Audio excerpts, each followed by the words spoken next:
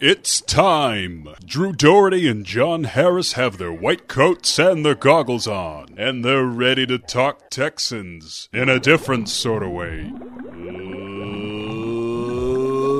Let's go in the lab. Welcome back. It feels like we just left you. This is In the Lab. I'm Drew. John Harris is over there across from me. What's up, Drew? Not much, my brosif. And last week we unveiled the 53 on offense and special teams.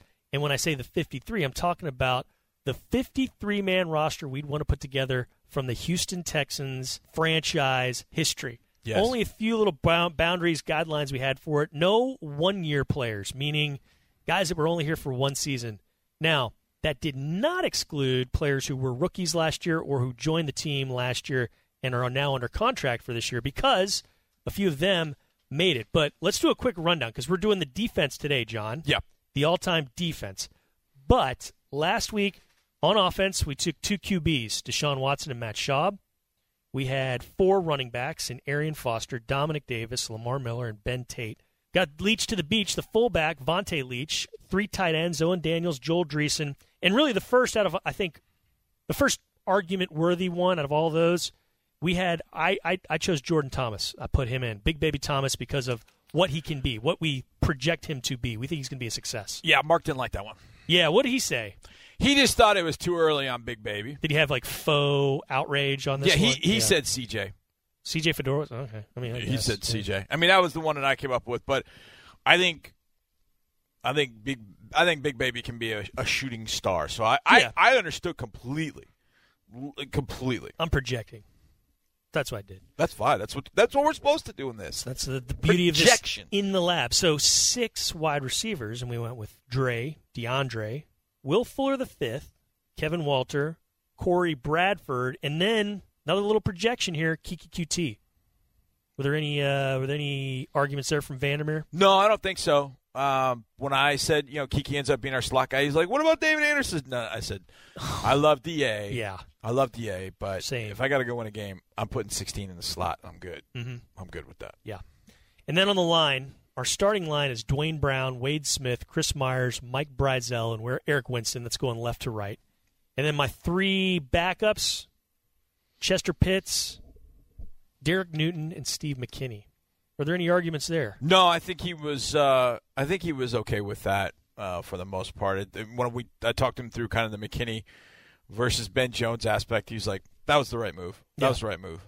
Close. You could go either way. And then we had some special teamers. Long snapper John Weeks, no chance that's getting usurped. Shane Leckler is your punter. Mm-hmm. Man. Let's take a break here because we got to talk about Shane Leckler retiring, the retirement party. That's right. I love Shane Leckler. That was really cool to see that his wife, Erin, did that for him. He said that he walked into the party and he had been told, hey, we're going to one of my friends' birthday parties, and they all yelled surprise when he got in. He said, hey, I think we ruined the surprise because I thought it was for somebody else. And then he realized that he looked at everyone. He knew every single person there. Yeah, he realized it was for him. So that was really cool. He, John McClain of the Chronicle had a story on it. He had some offers from the Steelers, few other teams to punt, the Chargers. Yeah. He just decided he didn't want to punt anymore because he could have kept going. Yeah, he could have. Had a good preseason, had a good 2017. He hung it up. I remember in that Dallas preseason game, in the 4th game, he hit an absolute moonshot. Yeah. And Mark and I were just like, we were like, yes, that's it. That's the one that keeps him there. But look, it didn't turn out that way. You got a chance to go fishing with Leckler. And twice. I think that must have been very cool. It was fun. I one time tell this quick story about Leckler. I used to talk, like, he would come over to me during the game. Like, he would see me over there and he'd be like, hey, how many timeouts, or talk about what's going on during the timeouts. Like, hey, what are we doing here? All this. We would just talk football, like, during the game. He was just great to talk to. But I asked him one time in pregame. I can't remember where we were. And I just asked him about punting in this particular stadium. And I don't remember where we were. And he started breaking it down. He said, he's like, look, at night, most of the time the winds are going this particular direction and they're doing this. I've been in the stadium enough to know. So, if we're playing at night, I try and keep the ball like this. If we're playing during the day, a lot of times you don't get kind of that wind. So I can end up punting it this particular way. He goes, but that's different than this stadium because this stadium is kind of the reverse. So I got to think about it this way. He started breaking out all the AFC stadiums. He factored in shadows too. He factored in everything. He just started going through all the different – and, of course, he knew Oakland Alameda Coliseum. I mean, that was the one he knew the best. And it was so funny to hear him talk about it. He's like, if you're going this way, up in that corner, I punted so many times in that corner. I know that some winds come out of there. He broke the whole thing down for me in like 10 minutes, like every stadium, how he goes about it, the different style of punts he has. I walked out of there and I went, that's when I started – I've never been a big fan of kickers and punters. I mean, I think that just comes when you play football because the kickers and punters kind of go off to their own field and they're bouncing the ball and doing different things. And so it's always kind of frustrating. And so that was really when I really got an appreciation for punters because the way that he talked about it. And then it's one thing to talk about it. It's another thing to just go out and execute it. And the way that he did it was just it was phenomenal. He was really fun to watch. I think the only regret that I have it's kind of good news, bad news. I remember in 2014 when we went to Indianapolis, we had already lost Fitzy. Tom Savage had gotten banged up. I really wanted to see Shane Lechler going in as the third emergency quarterback.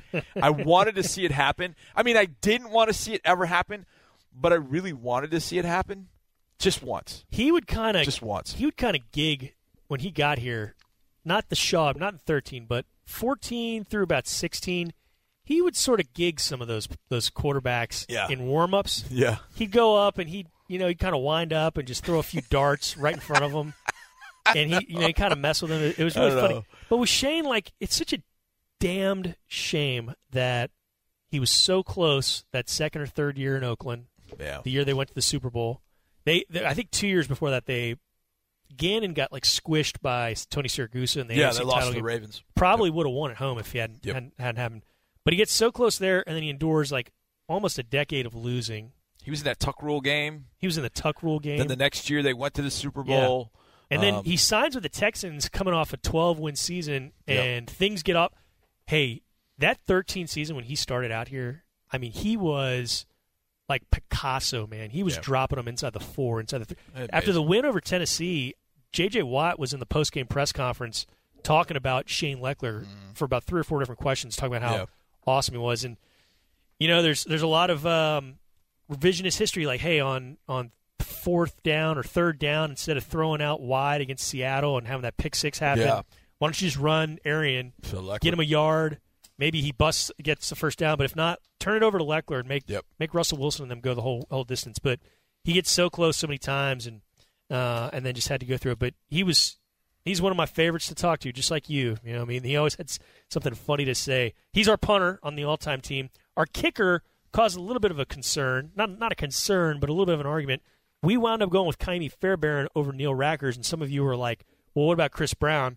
Just kind of went on numbers alone, and that's what the thing was with us. I can't remember. And touchbacks with Kaimi. He gets the touchbacks. That was one of the things that you and I talked about. I can't remember if we talked about this, but this is one thing that Mark brought up. He said – we may have talked about this too, but he talked about Kaimi's won games. Yeah. But the ball has never been on his foot to lose a game. Yeah. And, I remember that because we talked about McManus. And, look, Kaimi's been kicking for a couple of years. It's bound to happen at some point. But it hasn't because Kaimi, especially last year, I mean, the field goals he made against the Colts, keeping them in the game against Cowboys, those kicks that he made in that game, Kaimi was nails all last year. His percentage was great.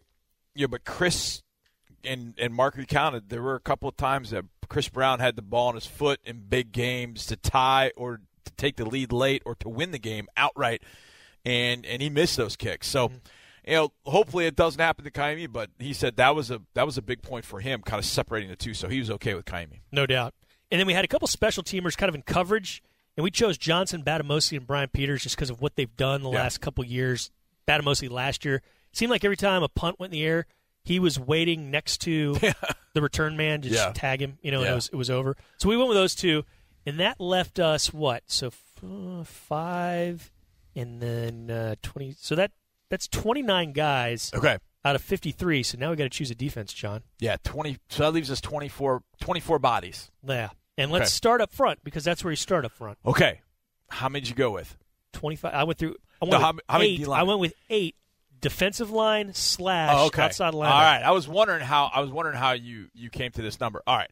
I'm gonna grab a pen and paper here just so. Grab one. I turned 47 the other day, Drew. So my old man skills are 47. Yeah, I know. How about that? All right. So D-line. So let's start with The obvious. Gary Walker. He is in there. Yes, you're right. Okay, that's the obvious. There's Okay, one. Walker. That guy named Watt's pretty good. Yep, we'll that's take 2. him. Uh-huh. Clowney. Yep. Okay. Would you have put Mario Of course. on this? Of course. All right. Of course. Williams. So that's 4. You picked 8, right? Yep. Whitney. Of course. So that's 5. So okay. Now here are some options. I would think about Seth Payne. I think Seth was. He's in. All right. Seth is in. I mean, I didn't even hesitate. He was in. Okay. Good. 2, 4, You need 6. some beef up front. Reader. Of course. 7. I think he's. Oh, and Ninja. Yeah. That's it. That's 7. 1, 2, 2, 4, 3, 6. 4, That's 5, 8. 6, 7, 8. I have 9 then. Sorry. Oh, okay. You have My 9. math is awful. Because you have, here's what we have: Gary Walker, JJ, Clowney, Mario, Whitney, Seth Payne, DJ Reader, Antonio Smith, and who am I missing? Who's the 9th? I got a guy who's really athletic, can play some different spots for you. Barwin. There you go. All right, Barwin. Yep. And he provides some comic relief. He does that. All around good guy. So yeah, there's my 9 right there. I don't know that I don't have any real debate with those. It's athletic. You got some beef in there with Reader, Payne, Walker. Yeah. You know, It's a lot you can do. and those are 3 guys that can move around still a little bit. I don't know that I have any beef with. I have no beef with any of those whatsoever. I'm just trying to think if there's anybody. I don't think there's anybody that we would have forgotten in that list. I think that's good. Okay. And how do you line those? Who do you put on the field? Because I gotta have Watt and Clowney and Mario what are we, on the field at the same time. What are we 3 of them. running? That's what I'm saying. I'm almost. Well, let's do the linebackers. Then I'll tell you. Okay. Because I would lean 3-4 with this group, and then my outside linebackers. See, that's tough because I would want to play Clowney inside because I'm that way. I like interior disruption, so I would like to put Clowney inside. I would almost go with Watt and Smith inside, Clowney and Mario outside. You know, and some speed rush and stuff. Rush those 4 and then let whatever. But anyways, let's get some if I put linebackers. those 4. But then again, if you want to stop the run, you could. I mean, you could put Reader and Payne on the inside, and then you could put Ninja as one defensive end, and then Watt Clowney as the other one. Sure. I mean, if you're just looking to stop the run, Gary Walker could jump all over. All right, linebackers. The beauty of that is you have lots of options. Linebackers, how many? 6. Okay. Cushing. Yep. D'Amico. Of course. B-Mac. Yep. Zach. Yep. Cunningham. Okay. Let's see. Cushing, Ryans, B-Mac, Zach. That wasn't the order I picked him in, but yes. No, I know. You get 6, right? Yep, 2 more. Oh, Sharper. Yep. Jamie Sharper. Yep. 1 more from that era. Got to go way back, these 2. Jamie Sharper and Jay Foreman. Yep. There's a few other guys you could maybe consider, but you got to have those. Those are. I don't know. I mean, they gobbled up all 6 of those guys at one point or another. Gobbled up tackles. Yep. In a season. And I mean, they. It's interesting when you look at it too. It's 2 guys kind of per era. Mm-hmm. Yeah, Jamie Sharper and Jay Foreman kind of the first era, and then D'Amico and Cushing were together, and then you got B-Mac and Zach together. It's kind of interesting the way that those guys worked out. All right, I'm pretty good there. All right, corners. Yeah. How many? I only have 4. Okay. But anyways, yeah, I got 4, but you've got versatility with your safeties, kind of. Okay. J-Joe. Yeah. And then Aaron Glenn. Yep. Kareem is on. I have him as a safety. But yeah. Okay. All right. Well, but don't count him as a corner. Don't count him as a corner. Okay, so I got my safety group here. Safety's going to be interesting now that I think about it. Where'd you put Marcus Coleman? I put him as a safety, and he's on it. And he's on. Absolutely. Okay. So we know we got Kareem. Got to have Marcus, man. Yeah. If for no other reason than the shenanigans. There's no doubt. But he could play. He intercepted 7 passes in a season for the Texans once. So J-Joe, Aaron Glenn. Did you put? Oh, Deontay Robinson. Of course, gotta have him. Pay me, Deontay. J-Joe, Aaron Glenn, Deontay Robinson, and one of our favorites, with us no longer, still in the league, undrafted. AJ. Yeah, I got AJ. Yeah, AJ Boye. Those are my 4 corners. Yeah, that's pretty salty. And then I got safeties 1, 2, 3, 4, 5. 5. And you've named 2 of them, Kareem Jackson and Marcus Coleman. But Kareem can play corner in a pinch if you need him. Glover. Yep. Glover Quinn. Yep. Did you put Bernard Pollard on there? I did not. Okay. Bernard was good in 2009 and No, he struggled in 10. I wouldn't put him on there. It was just kind of the first name that popped in mind. Liked him a lot. One of Wait, my how many favorites. did you say? I got 5, and you 5. named 3. Glover, Kareem Jackson, and Marcus Coleman. So there's 2 left. Well, you definitely didn't put Matt Stevens on there. Didn't put You Matt didn't Stevens. put Matt Stevens on there. Did you put Justin Reed on there? I sure did, All right. because I think he's going to be something, and he was something last year. No doubt. What about Dre Howell? Did you put Dre Howell? I didn't, and he was my borderline guy. Okay. Because I think this guy was a little bit more versatile, a little bit, he came in, Which era? he was first playoff team, big free agent. Oh, Daniel Manning. Yeah, Daniel Manning. I mean, he's Yeah. fast. I alluded to him the other day when we were talking about specialists. Because you could use him as a return man. Okay. Now, the names we don't have there, that not to argue with, but Dre Howell's the first one that kind of comes to mind. Yeah. I don't, when you look at the One more season of Dre Howell playing the way he has, though, he could kind of push his way into the conversation. Yeah, I don't think there's any question. There are a couple things kind of stand out as I look at this, Drew. How many? I mean, that's 9 defensive linemen, Yeah. but really only 4 corners. Yeah. But you got Kareem can play corner. Nah, Glover and was Kareem a did corner. play. Kareem did play a lot of corner, but As did Glover. it just and Glover should have never played corner. Who'd I leave out corner-wise then? That's what I'm saying. Yeah. This franchise has just not had a bunch of. Not that a lot of franchises have the lockdown corner, but this franchise has had Watt and Clowney and Williams and Merciless and Payne and Reed. I mean, they've had dudes up front. Yeah. And then at corner, they haven't been able to get it right. You wanted to get it right with Kevin Johnson, and you did have it right with A.J. Boye, but he wanted to take a deal that the Jaguars put in front of him. But you drafted Dante Robinson in the first round, and for that first year, he was fantastic. I don't think his play ever reached that level again, but he was good. Yeah. He was good. Aaron Glenn was phenomenal, but you were unfortunately getting him at the end of his career. You got J. Joe at the right time. Yeah. My point in that is it's time to get some young cover dudes. Yeah. Get some dudes in here that can just lock it down a little bit And I think that's and happening. cover somebody. I think that's happening in this draft. I think it is too. But as far as players that I can think of up top of my head that Might have some arguments.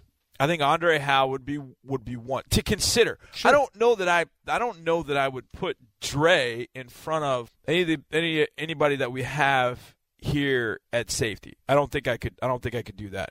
But he's definitely in the discussion. There's no question about that. Other than that, Drew, as I look at this, I don't know if there's anybody that stands out where I go, well, no. Maybe Kylie Wong should have gotten some consideration, but Yeah, I could see that. Kylie. I mean, the Vic Fangio defenses the first few years were very, very good. Mm-hmm. I didn't get to see that group as much.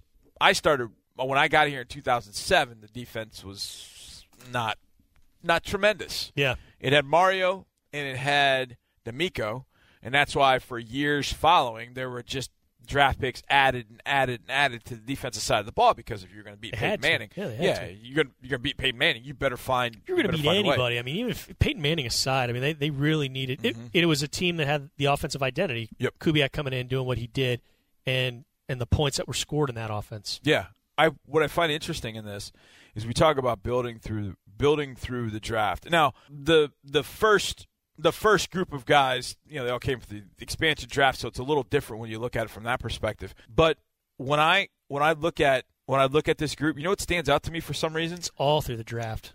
Antonio Smith and J. Joe. Yeah. Your two biggest, and Daniel Manning.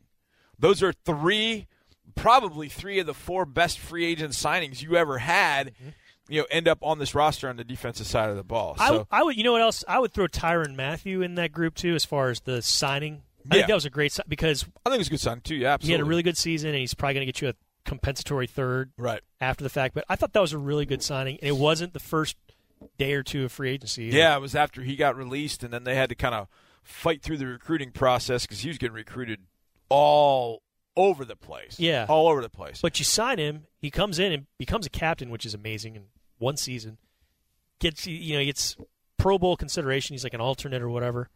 He was really good. I thought that was a good signing. But he doesn't make this team because he was a one-year guy. He's a one-year guy. We love Tyron, but it's just we got to have rules. Yeah, Dre Howe, Kylie Wong, those would be two that I would consider. But my point in kind of bringing that up, Vic had some really good defenses, and we've got Gary Walker, we've got Seth Payne, we've got the two linebackers, got Aaron Glenn.